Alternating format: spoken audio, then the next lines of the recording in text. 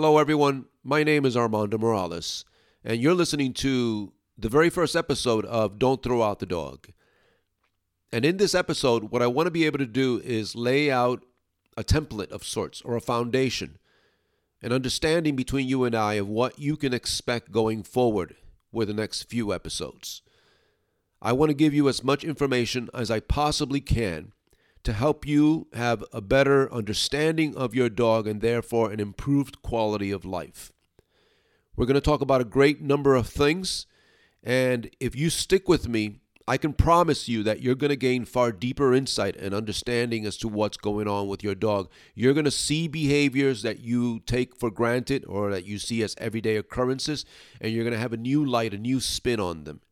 And this is going to inform you a great deal in terms of how your dog is developing, how your dog feels at certain times, and what you can do moving forward if you're dealing with some kind of behavioral issues, or even better, in order to ward off or prevent any issues that may develop at some point down the road. Because if you have a dog, no matter how nice that dog is, no matter how social and friendly, there is a very good possibility that at some point you're going to develop, or your dog is, some kind of issue. And it doesn't have to be a big, grand issue. We're not talking about aggression here necessarily.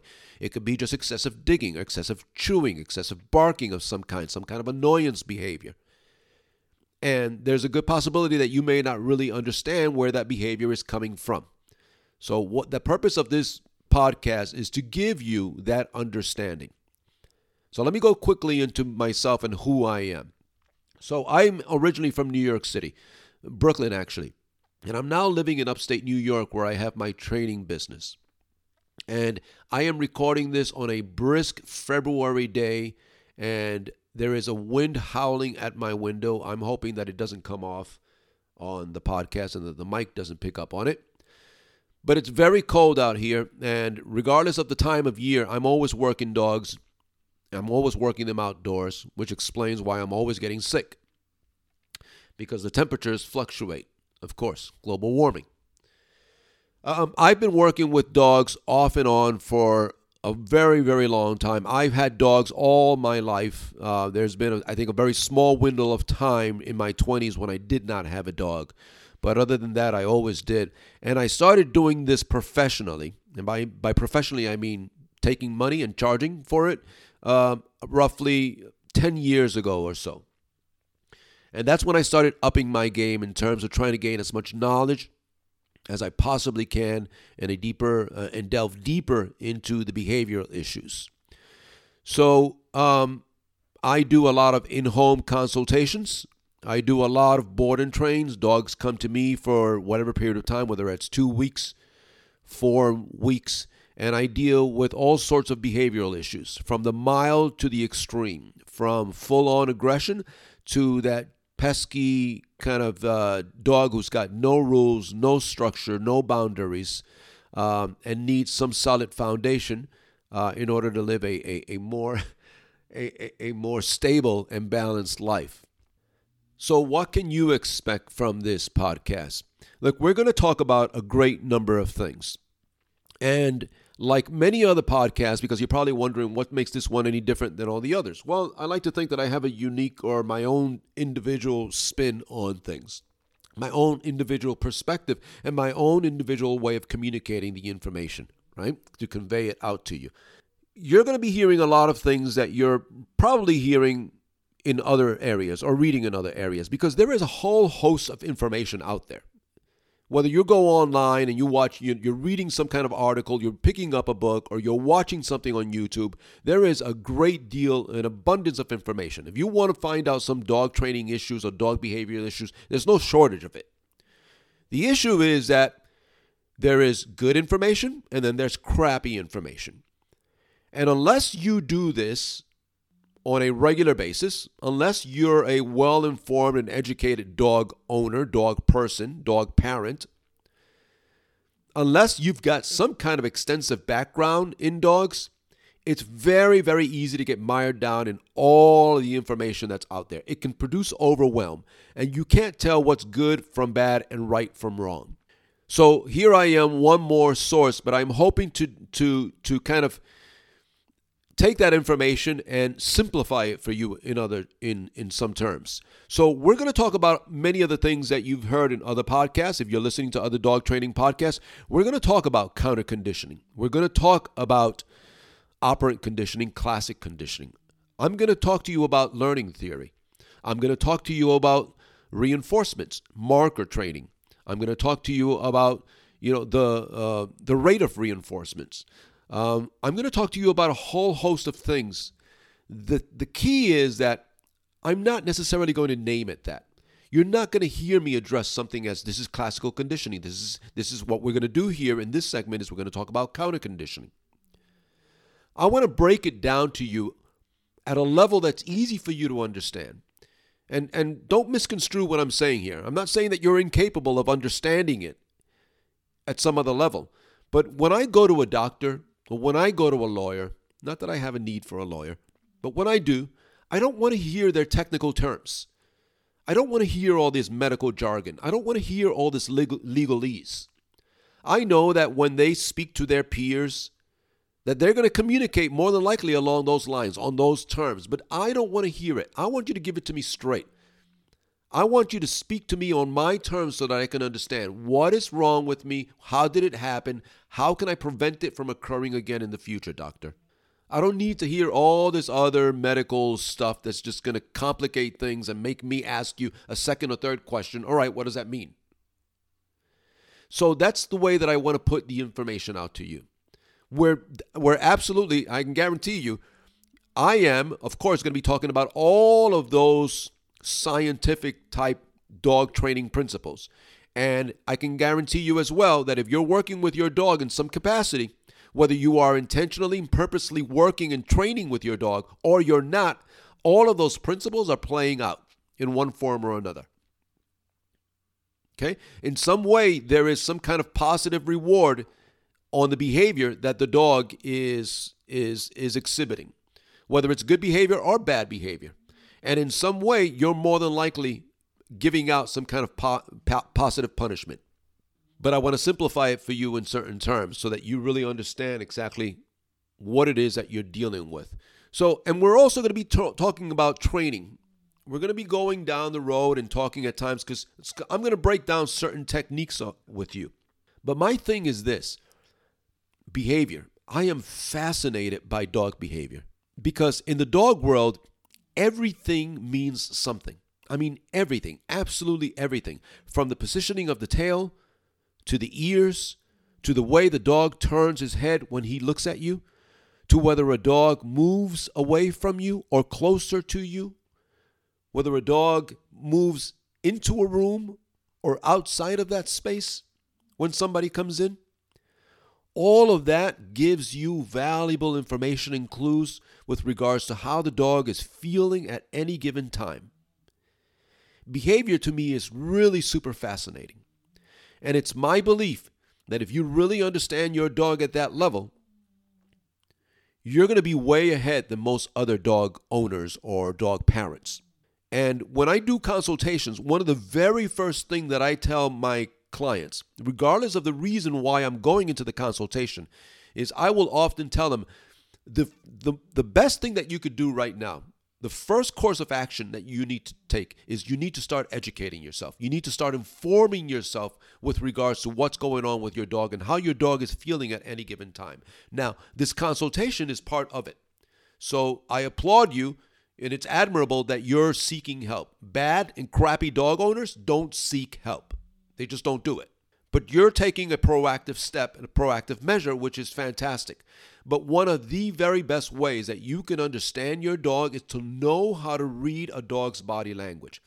And it surprises me, amazes me, in fact, how so many people have dogs, yet very, very small percentage of the population really, really fully understand how to read a dog's body language. That doesn't mean that we don't think we know what we're looking at. We just don't.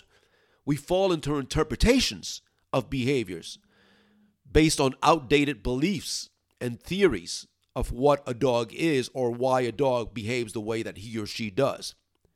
And based on those outdated ideas, then we begin to interpret the behaviors. But we're really misdiagnosing the behavior. We're misinterpreting the behaviors. So one of the very best things that you can do is just learn basic body language, basic body language, and have a clear understanding of why your dog does what he does at any given time. The beauty of dogs is that they don't lie. Dogs don't BS. What you see is what you're getting. What you see, in other words, is exactly what your dog is feeling at any given time. Dogs are incapable of deception. Humans, yeah, we're very good at it. A human can pat you in the back, call you a best friend, hug you, tell you they love you, but at the same time, they're plotting where to bury your body. That's what we do.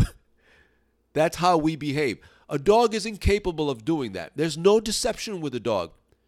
There's no malice, right? There's no spite, despite what many of us think. In this country, and I've done the research on it, and the numbers, look, statistically in terms of shelter dogs and shelter deaths, they're all over the place. I even have trouble trying to find exactly some kind of accuracy in the numbers that I'm reading.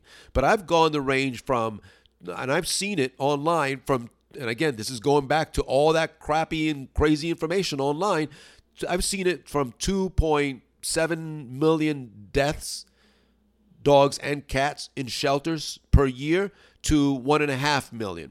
A major, big difference. Okay, so I'm going to lean on the conservative side, and I'm going to say that it's more than likely accurate that it's about 1.5 million dogs and cats that are put to death in shelters. Now, yes, we've got space issues. I understand that. We've got population issues to some extent. I understand that too. But even though there are no hard statistics on this, I'm going to venture a guess, because I've worked with shelters, that a great overwhelming number of dogs are put to death or put to in shelters in the first place because of behavioral issues. Behavior. And of those 1.5 million that are put down every year, it's estimated that about almost 700,000 are dogs. 700,000 are dogs.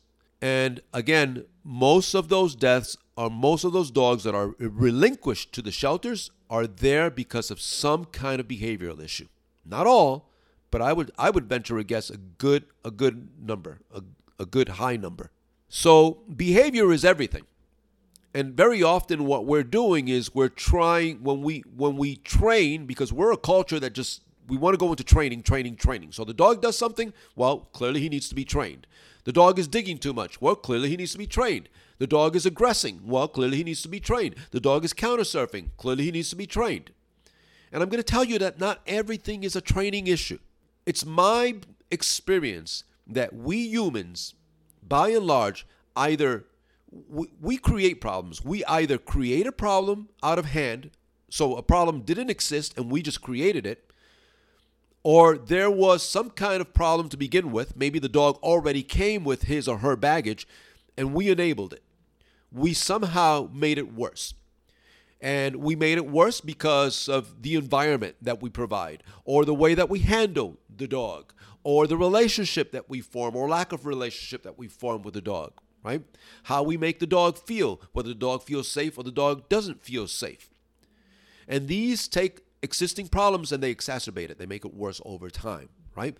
And sometimes when we enable these problems and we create these problems, we do so because we don't know what we don't know. In other words, we don't know that what we're seeing right now, the behavior that we're staring at right now, is something that's going to develop into some kind of serious issue down the road. So we don't see that the dog barking out the window like a lunatic, as annoying as he is at the moment, is something that 6 months down the road is going to be a major problem. And that it's going to bleed into other areas when we take him outside on walks or when we introduce him to other dogs. That's an ignorance, right? We don't know that we don't know that we're somehow affecting the problem for the worse. We don't know that we're conditioning the dog to get into that state on a regular basis and to exist there for a prolonged period of time, which only strengthens the behavior. So we don't know that. So a lot of the issues are due to our ignorance, of not understanding who these dogs are. And again, it comes down to a behavior issue. And our recourse at the end of that is, well, the dog's barking incessantly. He's driving us crazy. Let's train it. And yes, training is an option, and training should be an option. Well, what I'm saying is that If you had been addressing the problem at the onset, when it first started, either you would have been way ahead of the curve or that problem would have never developed to the extent that it did in the first place. But in order for you to address the problem that early on, you need to have a solid understanding of your dog and a solid understanding of behavior. And that is my purpose for this podcast, to help you gain that little clarity, to see your dog in a new light, so that moving forward, when he gives you some kind of behavior, you can say, oh, I know where it's coming from, or I know where this is going to lead to. I know whether this is good or bad, whether I should allow it or not allow it. Because if you're listening to this, there's a good possibility that you care about your dog, you love your dog, you want your best for your dog, and you want to have a deeper understanding of who he or she is, right? So I want to be able to help you with that. So if you stick with me for some time, all I ask is that you be open-minded, because I may give you information that may entirely contradict in some way or other whatever pre-existing thoughts you have or beliefs you have already in your head. And that's perfectly fine. I am not a guru. I don't profess to be. I never want to be. I just want to give you information from my perspective, from my point of view. And I hope that if anything, this information that I give you in this podcast serves as a catalyst of sorts, that it points you in some kind of direction and opens some kind of curiosity within you and allows you to go forward and explore it in a different area, to research it, to expand upon the little bit of information that I give you and just say, okay, I'm going to take that. I'm going to see where it can lead me. And to that end, not only will I give you information, but I'll point you to certain resources that I think will be helpful. Okay, so that's it for now. That's all I'm going to leave it at the moment. And then let's move on to the first episode.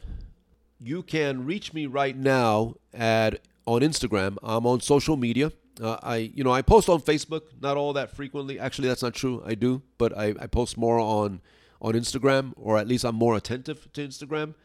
And you can find me at my name and 77. So it's Armando Morales 77. Armando is Armando, Morales Morales 77. Come join me there. Hit me up. Send me a DM. Tell me how you found out about me. Any kind of questions or concerns that you have, anything that you want a little more information on, leave me a question, and I will be happy to answer it in one way or another, whether I do it here or I do it on Instagram. All right, so on to the next. I will see you in the next podcast. Take care.